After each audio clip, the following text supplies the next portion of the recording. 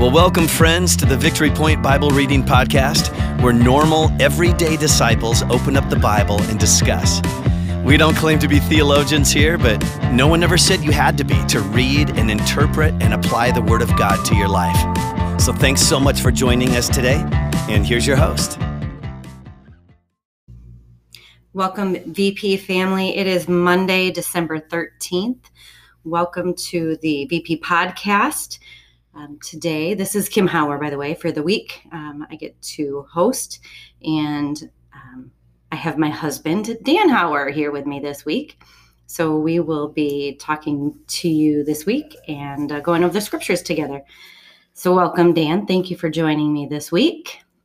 Say hello and tell us a little bit about yourself, like what you do. They probably already know a lot about our family, but maybe you can give some other details. All right, like Kim said, I'm her better half.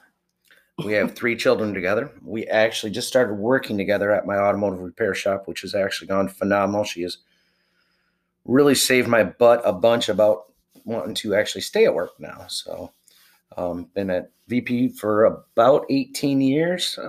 Basically, all of our kids were raised in this church. Cool. Yeah. I don't know that I've shared that on the podcast about going back to work with you, but it's been a cool experience for me as well. So interesting to share that together. And then now the podcast. So spending a lot of time together, which we used to be very much apart and just busy with kids' things and whatnot. So different stage of life. So thank you for joining me again. I appreciate it. We're going to jump into the scripture for today, which is Micah 5, verses 2 through 5a. And I'm going to read from the NIV today.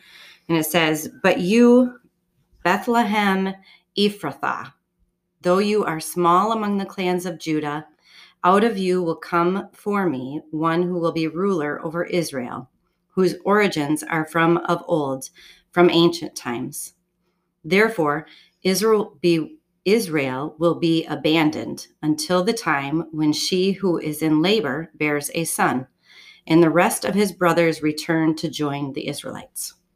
He will stand and shepherd his flock in the strength of the Lord, in the majesty of the name of the Lord his God, and they will live securely, for then his greatness will reach to the ends of the earth. And he will be our peace when the Assyrians invade our land and march through our fortresses." All right. So as you read through that, what stood out to you in those verses? Well, the first thing that stood out to me was basically telling them they're small of the clans of Judah. As you read along, I mean, you can feel the power of, as the writer's talking about this and seeing what's going on and prophesizing about what's going on, he's telling them that you are going to be faithful and wait to become powerful, which is very uplifting but it's very hard to do, to be faithful over a long period of time, as I know that very much. It just was teaching me a lot of just wait. And I'm not real good at that. But that was kind of a good word for me to hear. And I keep reading through it and I keep seeing different things, but that's the biggest thing that stood out to me was, you're small, be faithful to become powerful. Yeah, that's cool. I mean, it's as you mentioned, it's the prophecy of Micah, speaking about Jesus being born in Bethlehem, which was a small town, which had rich history, but it was not known for anything great. It was just a small town. King David was apparently from Bethlehem, which makes sense because Jesus came from the line of David. So I think that is really cool too, that small, out of something small came something just ginormous, right? And Jesus being born there. And yeah, I noted too that where it notes the abandonment of Israel in the time before.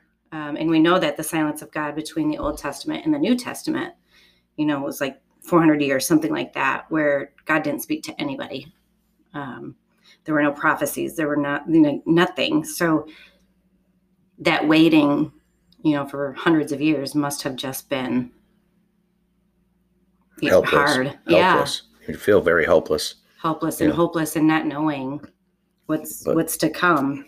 But reading this I would hope that they would have read this during that time, just to feel that, Jesus is coming. You need to be faithful. And then he came. Yeah. And a good reminder, to wait, be patient, be faithful. I think another thing I caught in verse 4 is that Jesus is the shepherd. I just find prophecy so interesting, but God's not really ever referred to as the shepherd, but Jesus is the shepherd.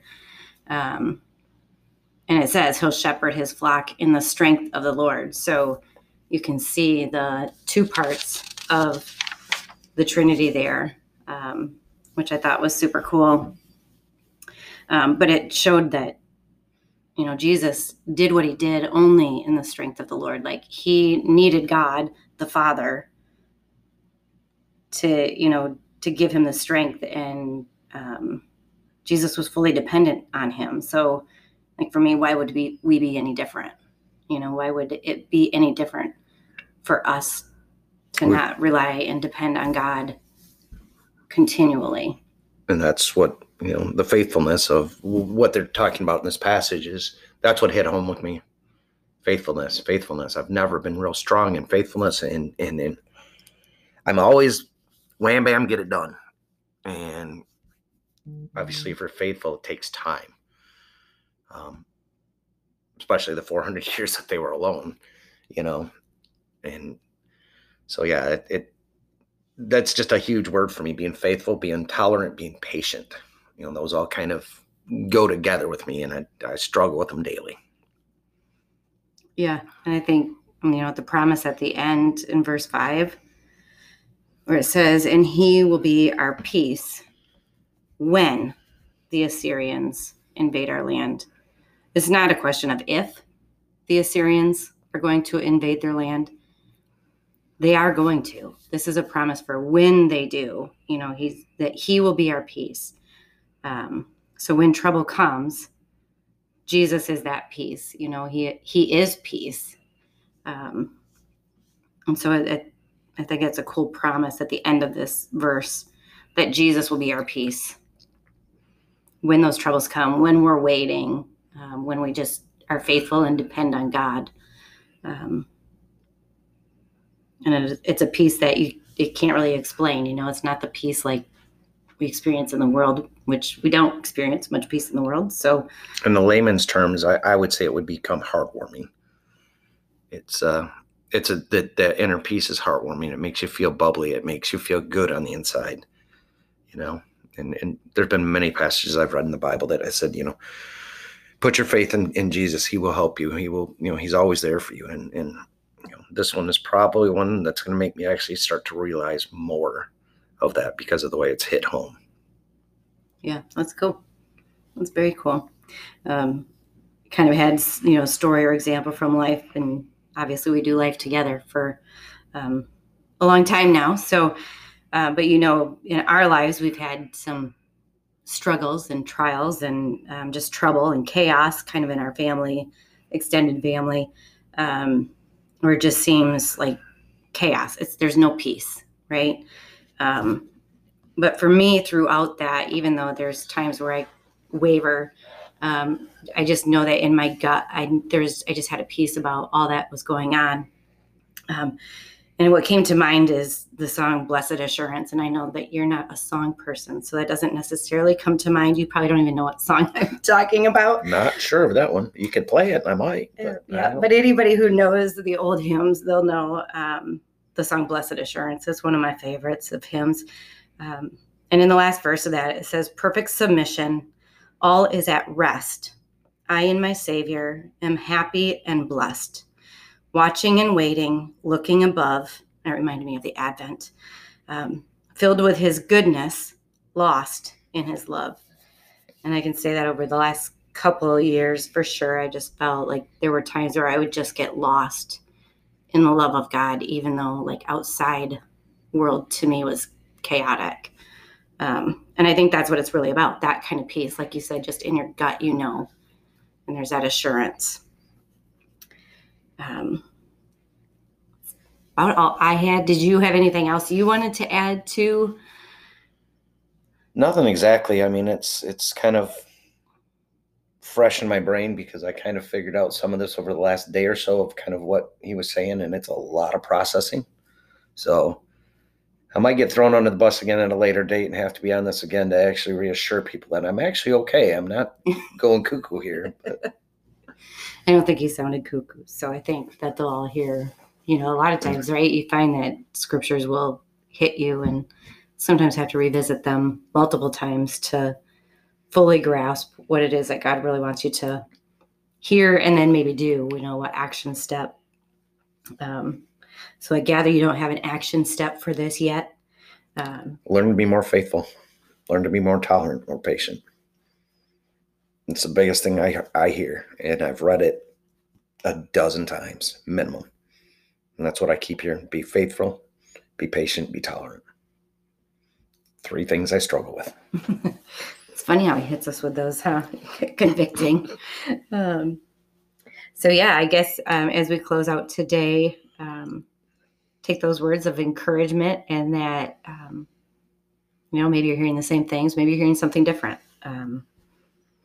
But may, as you go forth in this week and in this day, may the peace of God, who is Jesus, be fully yours as you rest in God's goodness and dependence on God the Father.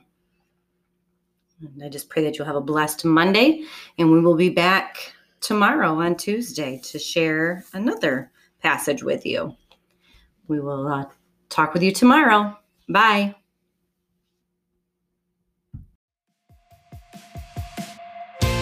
Well, thank you for joining us today for the Victory Point Bible Reading Podcast. We hope that today's conversation was helpful for you and encourages you in your daily walk with God. If you have any questions or thoughts to share with us, please email us at info@victorypoint.org. We would love to hear from you.